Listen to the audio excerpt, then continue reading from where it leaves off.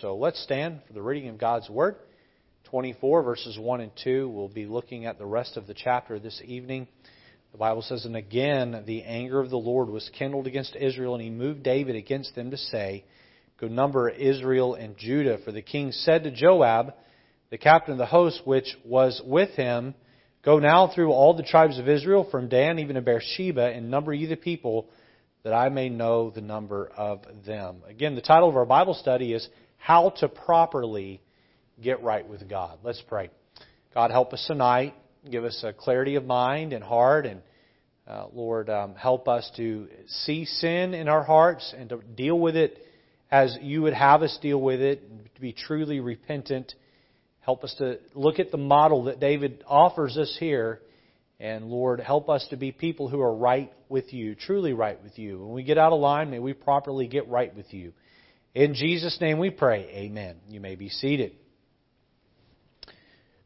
Well, we said last week that the term "get right with God" is a phrase that's often used with preachers and in church. You'll hear that regularly if you go to a good church. They talk quite a bit about being right with God. What does it mean to be right with God? What does that phrase even mean? And we said last week that if I'm right with my kids and my kids are right with me, then we enjoy each other's fellowship. There's no ought or animus between us. There's unity, there's harmony, there's fellowship. There have been times in my marriage where me and Angela were not right with each other. We were irritated with one another, or had an argument with one another, weren't talking to one another, or maybe were talking in an unpleasant way with one another. There was ought between us, and then we clear the air and get things right, and we're right with each other. Likewise, we need to be right with God. Now, the thing is that when you have a falling out with another human, usually there's room for both parties to be wrong, right? If Angela and I are not getting along, even if it is 90% my fault, it would still be 10% her fault, or 10% her fault, or 10% my fault, 90% her fault. But with God, it's never His fault. If you're not right with God, it is never God's fault. It is always your fault. And so when you're not right with God, God does not owe you an apology. Don't wait on one. Don't wait on one. Don't wait on God to come and, I'm sorry. Listen, God never ever gets it wrong. If you and God are not right with each other, you owe God the apology. He does not owe you an apology. And so I want to encourage you to turn over to James 4 and just put a marker there. We spent most of our time last week dissecting James 4, and we said James 4, 6 through 10 is the New Testament passage that lays out David's formula for repentance. And so we saw, I'm just going to cover this real quick, we saw out of verse 6 that the first requirement to get right with God is that you have to humble your heart and you have to kick pride out of the way. Pride keeps you from getting right with God. And if you're not willing to change your behavior, you're not willing to humble yourself and admit your sin to God and agree with God on your sin, then it's because you have pride there, and God resists the proud. He gives grace to the humble. Verse 7, we said that the next step is that you agree to obey God and His rules and choose to resist or rebel from Satan and his rules. We said verse 7 could be read two ways. Submit yourselves therefore to God, resist the devil, and he will flee from you. It could also be read, submit yourselves therefore to the devil, resist God, and he will flee from you. If you're going to submit to Satan in his way, your God is not going to have anything to do with you. If you submit to God in His way, Satan is not going to want to have anything to do with you. So you have to make the choice to submit yourself to God, push away the temptation of the devil, and the devil will flee from you. Then we said verse 8, draw nigh to God, He will draw nigh to you. We said that you have to, after you have confessed and forsaken your sin, God gives you a fresh start. I use the example that if my child does something very wrong, and there is a severe punishment that's handed down, that sort of creates a coldness in our relationship. And if my child humbles himself or herself and comes and says, "Dad, I was wrong, can you forgive me?" that eliminates the problem between us, but the coldness remains until we start making steps toward each other. And when you blow it with God, you can apologize to God. There's still a distance between you. There's still a coldness in that relationship, but as you take a step toward God, verse 8, God takes a step toward you. As you cleanse your hands, the outward, and you purify your heart, the inward, you increase that intimacy and that closeness between you and your Savior. Verse 9, "Be afflicted and mourn and weep. Let your laughter be turned to mourning and your joy to heaviness." When we have sinned, it's not time to make light of it. It's not time to joke about it. It's not time to shrug it off as though it doesn't matter. God wants you to be serious. He wants you to get on your face. He wants you to be afflicted. He wants you to mourn. He wants you to shed tears. He wants you to groan. And it's not a fabricated thing. You remember back in Nineveh, Jonah, he got up in the center of the city and he preached a very short sermon about how God was going to condemn them and destroy them. And word got back to the king, and the king announced a fast and a time of mourning. And he even had the cows mourn. Even the animals were to mourn. And they put ash on their head. They wept. They were sorrowful. You may remember that Ezra did the same thing when he saw all of the unholy marriages there in Israel after they had come back from Babylon. And God looked down and He saw the affliction and the sorrow and the mourning and the weeping. And what did He do? He forgave them. Then verse 10, "Humble yourself in the sight of the Lord, and He shall lift you up." So this is the formula to get right with God. Now, back in 2 Samuel 24, we see that David blows it big time.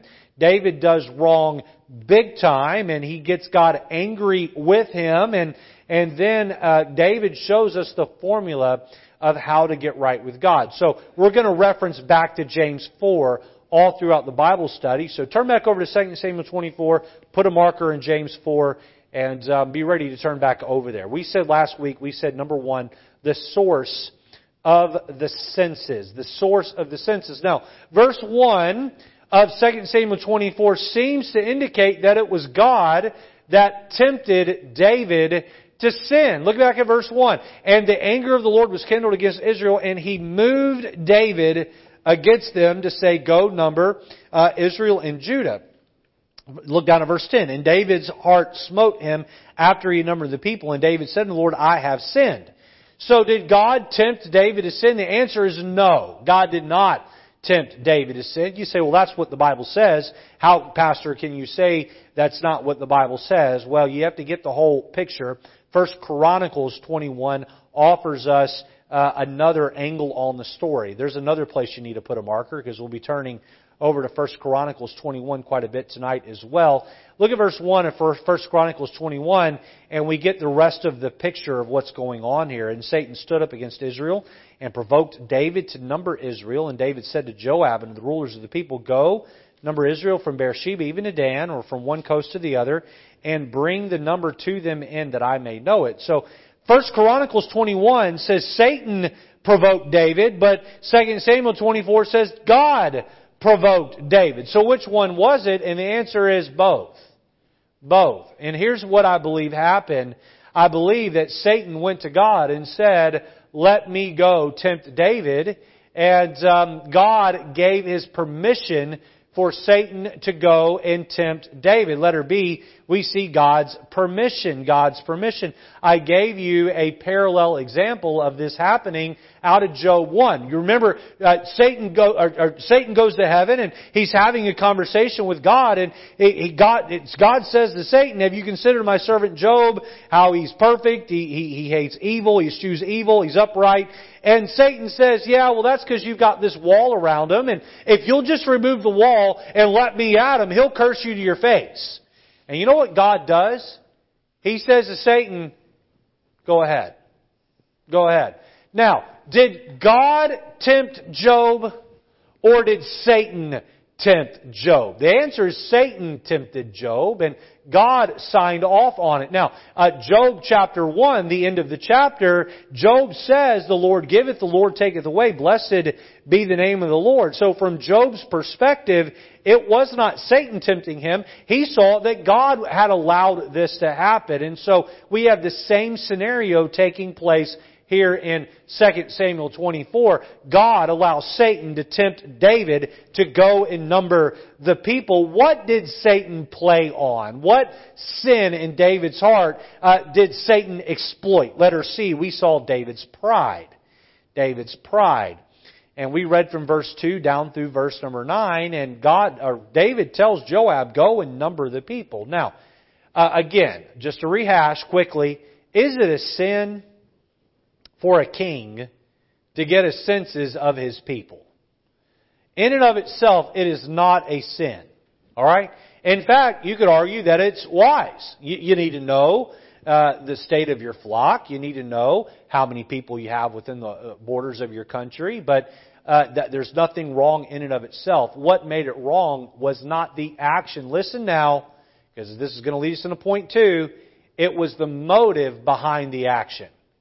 David did not just want the number so that he could have it logged away somewhere. David didn't just want the number so that he could be a good steward over the people God had given him. David wanted the number so that he could bow up in pride and say, look at the vast kingdom that over the 40 years that I have built, look what I have built. And God does not do well with pride. God does not do well when we want to put ourselves out there and say, look what I did. Look what I did. You're given a life group to lead here at our church. And you have the largest life group of that quarter. It's not, well, I must be some great teacher. Look at how many people signed up for my class. In fact, I've got 30 in mine, and the pastor only has 10. I must be a better teacher. This is not a competition, folks. It's not a competition. It's not a competition for me to look around at the other pastors in Connecticut and say, look how much bigger White Oak is than these churches. No. No, listen, this is not a numbers game. God be glorified. He is the one that gets all the glory and all the praise and all the credit. David, let's not forget that you are this anonymous, forgotten little shepherd boy in a field that did not even get invited when Samuel came to anoint a king. In fact, Samuel had to request that the last son be brought in. David, if it wasn't for God pulling you out of the field and having your head anointed with oil and chastening you in the wilderness when you operated by your own logic instead of following the Lord, and then chastening you when you fell with Bathsheba, and protecting you against Goliath, and protecting you in the field against other giants. Listen, David, it's not about you. It's about the Lord who has used you in a mighty way. And whatever good comes out of your life, you make sure that you don't absorb any glory that belongs to the Lord. You have kids that are growing up and turning out right, you give the glory to the Lord. You have a marriage that has lasted 20, 30, 40, 50, and in the Yankowski's case, 60 plus years. You don't say, well, I did this and I did that and I've got this skill down. Or to God be the glory, great things He hath done. Was the numbering of the people a sin in and of itself? Well, no, unless God somewhere directly told David not to do it, and it was a matter of disobedience. But what made it a sin was David's pride. Satan came down and he tempted David to be risen up in pride. Look at James chapter 4 and look at verse 6. James 4 verse 6. Do I have any men in the room tonight that would prefer not to read? If I called on you. Okay, anybody else? Alright, I don't want to call anybody that doesn't want to read. James chapter 4. I can't promise I'm going to get to everybody, okay? So if I don't get to you, it isn't because I don't like you. I love all of you, alright? James 4, except Josh. But I'm teasing. James 4. Joey have I loved, Josh have I hated. No, I'm just teasing. So, James 4 and verse number 6. This Puerto Rican Josh, not that Puerto Rican. Could you read James 4 verse 6 for us?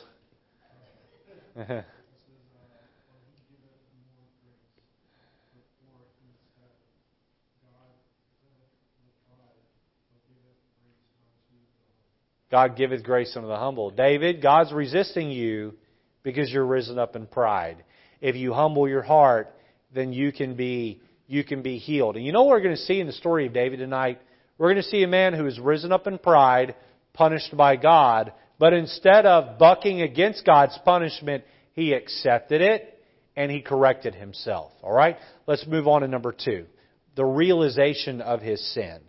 The realization of his sin. So we saw point number 1, the reason for the senses. Now we see the realization of his sin. Look down at verse number 10 of 2 Samuel 24.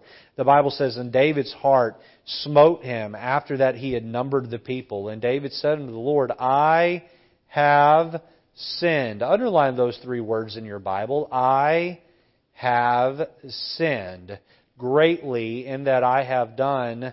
And now I beseech thee, O Lord, take away the iniquity of thy servant, for I have done very foolishly. For when David was up in the morning, the word of the Lord came unto the prophet Gad, David's seer, saying. And we'll look at Gad's message here in just a little bit.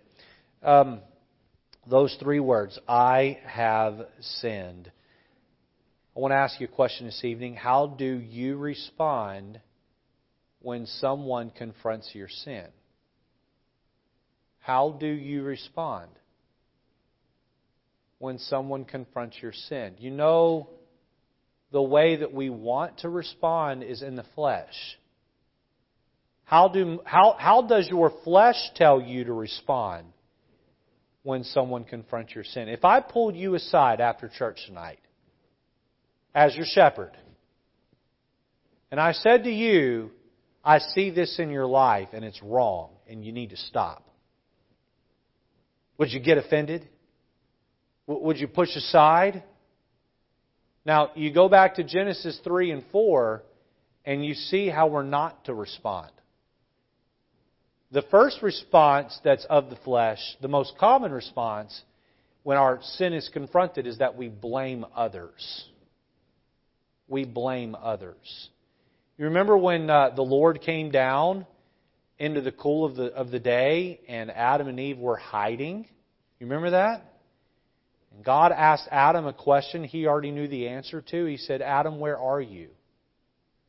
Where are you, Adam? You know, sometimes God asks us obvious questions because He wants us to be honest with ourselves. And what did Adam say? He said, I'm hiding. Well, David, why are you hiding? He said, because I'm naked. Well, David, who told you you were naked? Did you eat of the fruit? Now, God already knew the answer to each of these questions. You know what God was trying to do with Adam? He was trying to confront his sin. You know what Adam said? He said, it was the woman that thou gavest me.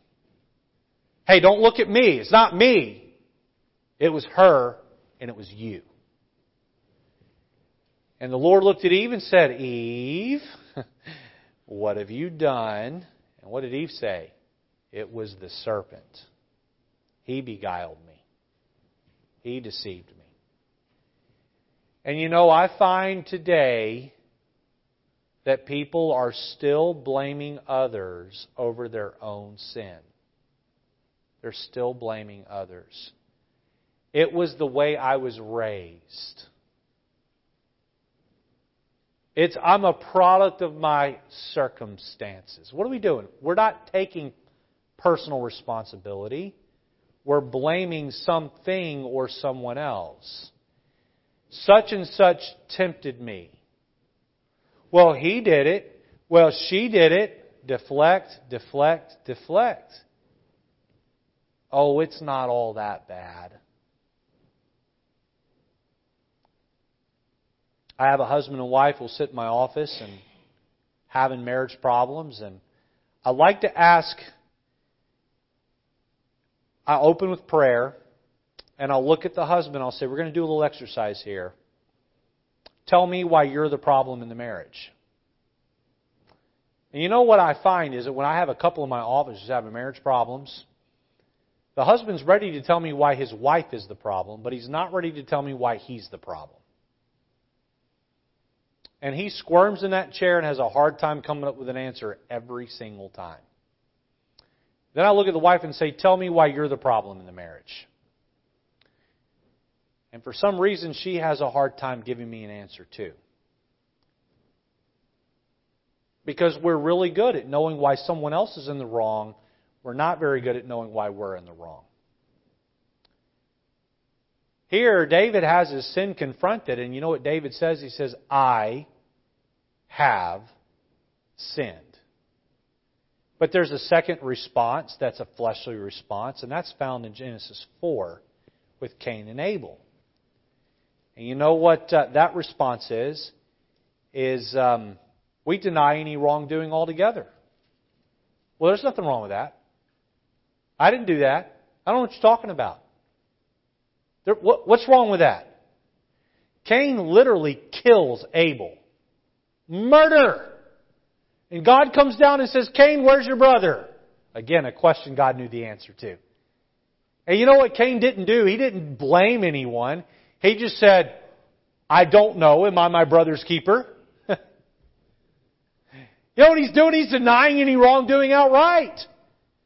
And God says to Cain, He says, the blood of your brother calls out from the ground. You killed him. And God says, as a result, you're going to be cut off and separated and sent out excommunicated. Cain goes, the punishment is too great on me. Unwilling to accept his own wrong. Denying that he did anything wrong to begin with. You know, the healthy response is David's response. Look back at verse 10. Look back at verse 10.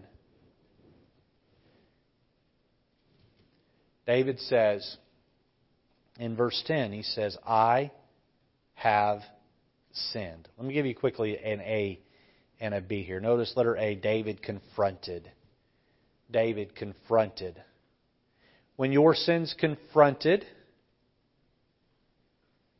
what do you do?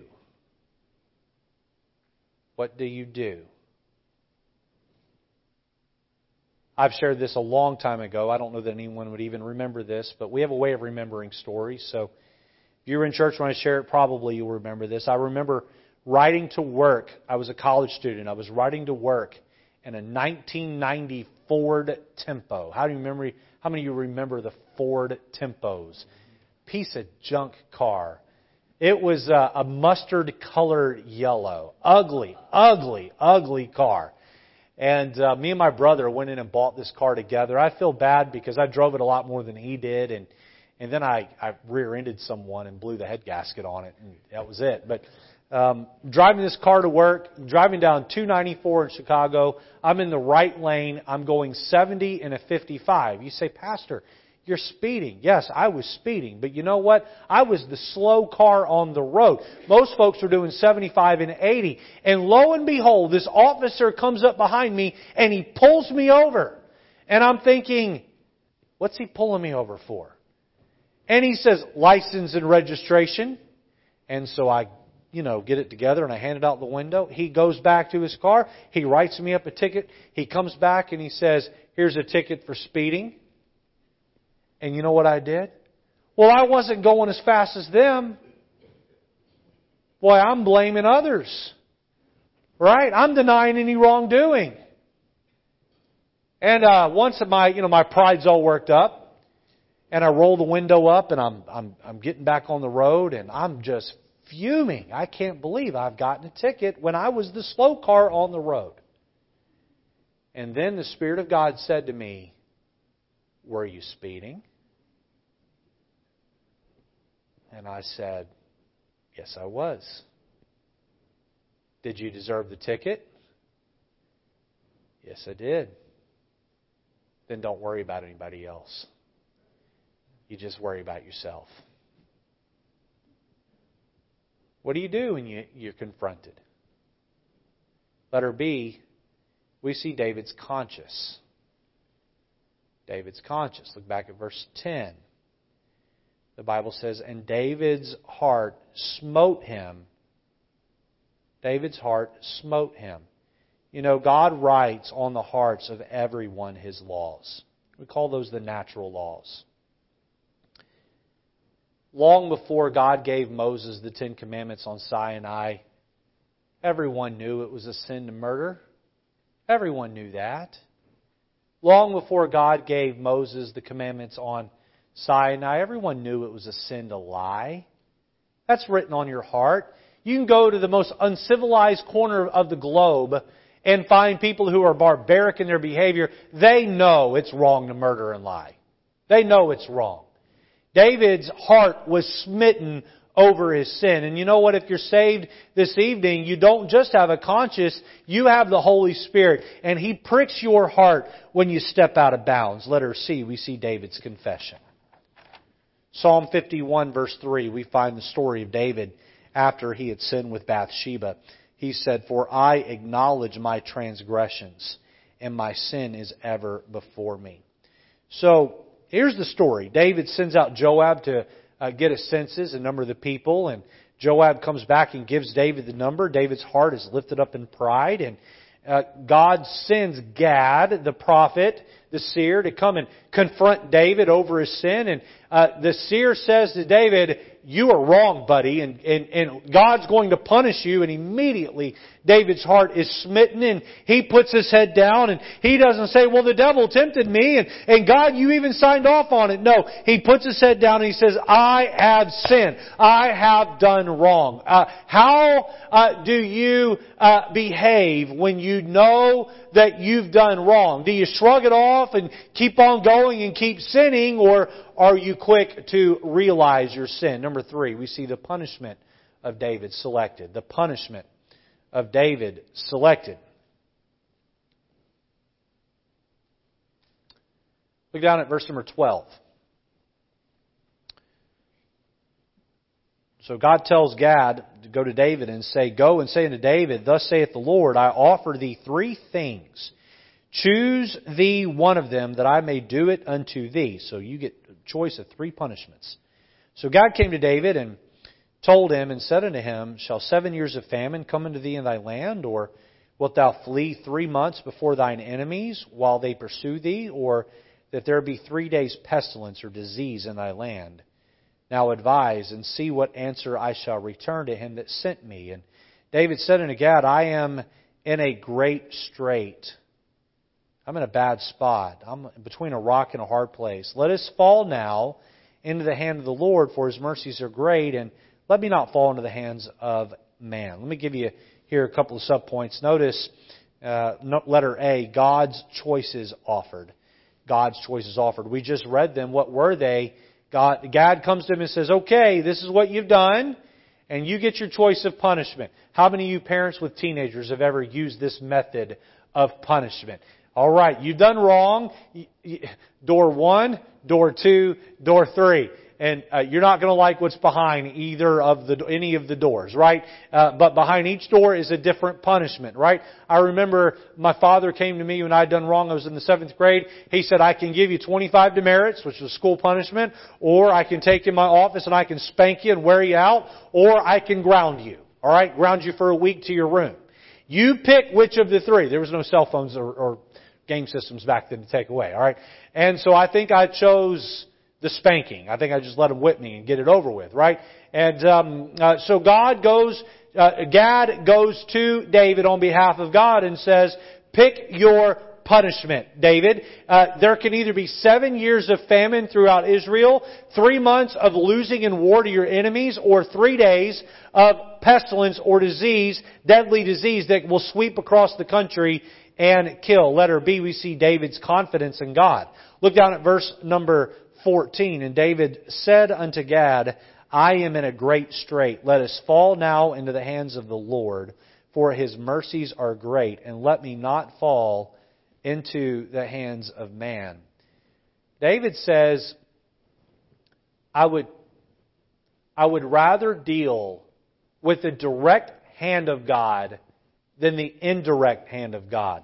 David said, if God allows my enemies to pursue me for 3 months, my enemies will have no mercy on me.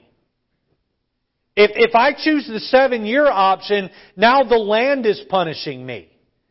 But if I choose 3 days of pestilence and God is directly sending His angel down to punish me, David says, then I know that I am in the hands of a God who is merciful. You know how David learned that God's heart was that of mercy and compassion? Because David had spent a lifetime pursuing the heart of God and falling in love with God. I chose as a young man to have my dad spank me over a grounding or over demerits. You know why? Because I knew my dad deep down loved me. And when you know God and you know His heart and you know His hand of punishment is on you, listen, Hebrews tells us, for whom the Lord loveth, He chasteneth, even as the Father the Son, in whom He delighteth. God does not have some big stick looking to whack you over the head and hurt you. No. God only punishes you to the point where He can correct you for the purpose of restoring that relationship with you. The heart of God is not to hurt you. The heart of God is to help you and heal you. David's confidence in God. Letter C, we see God's chastisement realized. We're going to read 2 passages here, and we're going to piece this story together from 1 Samuel 24, and then we're going to get another angle of it from 1 Chronicles 21. Look at verse 15 of 2 Samuel 24, rather. The Bible says, so the Lord sent a pestilence unto Israel from the morning even to the time appointed, and there died of the people from Dan even to Beersheba, look here, 70,000 men. God says, you're going to number the people out of pride. I'm going to take the people from you. And when the angel stretched out his hand upon Jerusalem to destroy it, the Lord repented him of the evil and said to the angel that destroyed the people, it is enough. Stay now thine hand. And the angel of the Lord was by the threshing place of Araunah the Jebusite. And David spake unto the Lord when he saw the angel that smote the people, and said, Lo, I have sinned, and I have done wickedly. But these sheep, speaking of the Israelites, these sheep, what have they done? Let thine hand, I pray thee, be against me and against my father's house. Now, theologically, this is tough, because it would seem to imply that God is performing evil based on the passage. But please understand that God is not the author of evil. He's not the author of temptation. Why then does it seem to imply that here? It is all on your perspective. To these 70,000 men that died, do you think they looked at this and saw it as evil? You think their families saw it as evil? David numbered the people, but yet we have to die because of David's sin? If you go back to verse 1, you learn that God was angry at Israel because of Israel's own sin.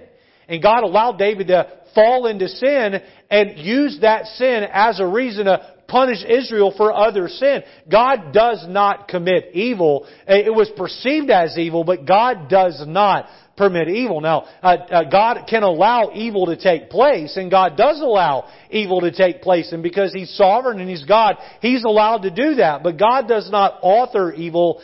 God is not directly one who sends evil. Look at 1 Chronicles 21 and look at verse 15, and we get another, yet more details of this same exact story. 1 Chronicles 21 and 2 Samuel 24 are the same story. Look at 21:15. And God sent an angel unto Jerusalem to destroy it. So He's already gone throughout the land. He's already killed 70,000. And now He's come to Jerusalem. And He was destroying. The Lord beheld, and He repented Him of the evil, and said to the angel that destroyed, it is enough. Stay now thine hand. And the angel of the Lord stood by the threshing floor of Ornan the Jebusite. And David lifted up his eyes and saw the angel of the Lord stand between. This is amazing. David's literally seeing this, okay? Saw the angel of the Lord stand between the heaven and the earth. So He's floating in the air between the heaven and the earth, having a drawn sword in His hand stretched out over Jerusalem. Then David and the elder of Israel, who were clothed in sackcloth, fell upon their faces. And David said unto God, is it not I that commanded the people to be numbered? Even I it is that have sinned and done evil indeed. But as for these sheep, what have they done? Let thine hand, I pray thee, O my Lord God, be on me and on my father's house, but not on thy people, that they should be plagued. So, 1 Chronicles offers us the perspective that David literally sees this angel floating in the air with a sword drawn in Jerusalem by the threshing floor of Araunah or Ornan, as he's known here. Same person, Ornan the Jebusite, or Araunah as his name is called in 2 Samuel 24. And looking at genealogies, this is the same person. So you have this angel just floating there, and the Lord is waiting on David to truly repent, and He's going to completely call this off. So God's chastisement realized. Have you ever realized the chastening hand of God in your life? Do you know what it's like to be punished by God? Now, there's two possibilities here. The first possibility is that we're oblivious and just unaware that these negative circumstances in my life are a result of God's hand of punishment. I find people, and by the way, Pastor King pointed this out on our podcast that is just out on Monday. And I thought this was a great point that he made. I see people in their 30s who are bitter at God because they don't like what's happening in their life. But the truth is that if they had obeyed God in their 20s, they would not be dealing with what they're dealing with in their 30s. They're angry at God because they don't have this, that, or the other. They're lonely. They're discouraged. They're battling this, that, or the other. But the reality is that they sowed the seeds of disobedience for a decade, and now they're realizing the punishing hand of God for it, and they want to be bitter at God for His punishing hand, when if they just obeyed 10 years prior, they wouldn't be dealing with the pain they're dealing with right now. And they have spent all this time saying, well, it's not my fault, such and such did this to me, and such did that to me. Can I just say this evening that everybody here has a reason to point the finger somewhere else and say, it's not my fault, it's their fault. And you know what we need? We need to stand in the presence of God and say, it's me, O Lord. I'm not pointing the finger at anyone but myself. I'm going to look in the mirror and say, I am my own worst enemy. And the struggles in my life and the discomfort in my life and the hardships in my life are no one's fault except for my own, for when I have disobeyed the Lord. Here David is realizing the chastising hand of God. He's seeing his own countrymen fall. He's realizing that as the leader, he has sinned against his people, and the punishing hand of God is coming down. And David throws himself on the ground, and he blames no one but himself, and he asks God for healing. Number 4, and lastly, we see the depth of David's sincerity. The depth of David's sincerity. Look at letter A, we see David's obedience. Look at verse 18. And Gad came that day. So David sees the angel in the sky. He's got sackcloth and ash, which was a symbol of mourning, a symbol of repentance. God sends Gad out of the palace to David, where he's mourning. And look at 18. And Gad came that day to David and said unto him, Go up, rear an altar unto the Lord in the threshing floor of Araunah the Jebusite. We're back in 2 Samuel 24. And David, according to the saying of Gad, went up as the Lord commanded. So he obeyed. He obeyed.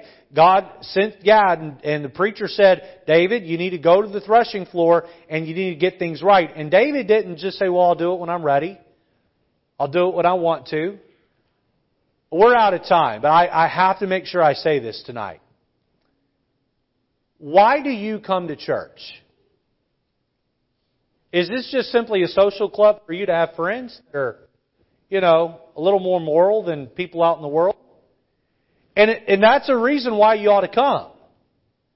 But when the preacher stands up and says, the Bible says, and the Spirit of God pokes you inside and says, you need to change that, and you walk out and say, I'll get to it eventually.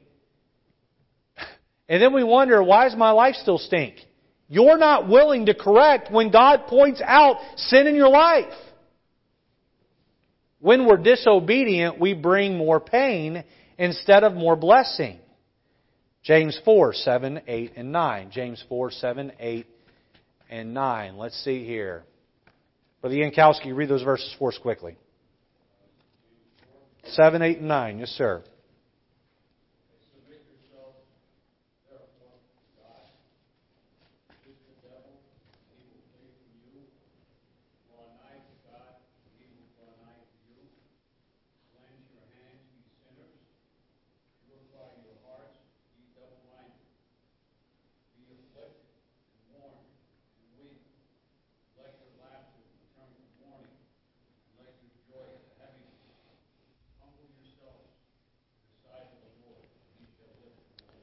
God gives us a beautiful formula of how to make peace.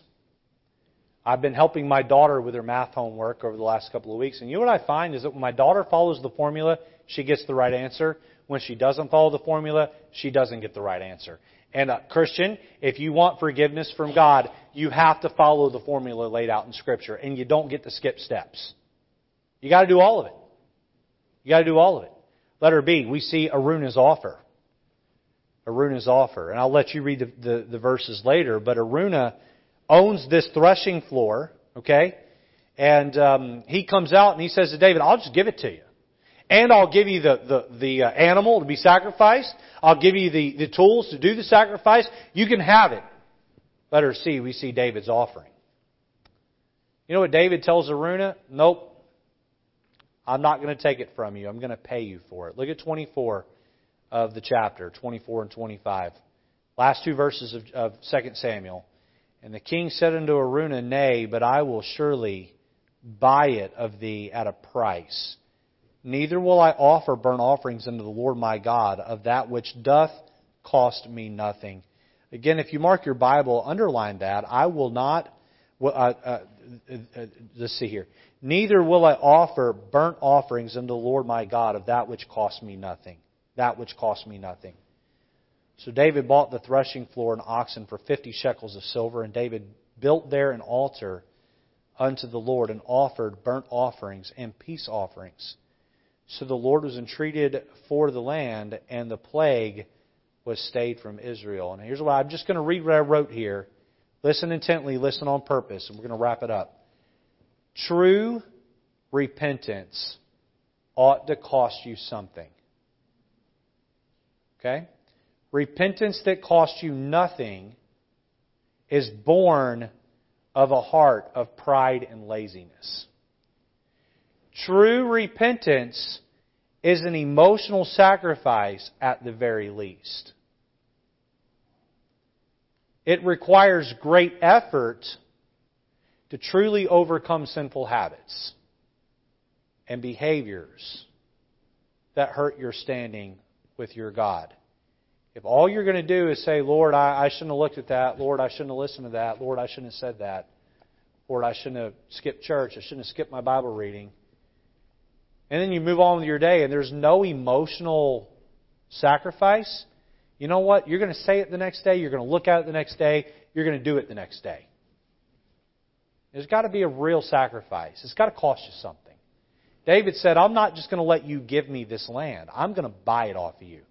All right, I'm going to end with a cool little Bible nugget that I didn't know until I put this Bible study together, and then we'll go home, all right? The place where the temple, Solomon's temple, was built was on this very site that David bought.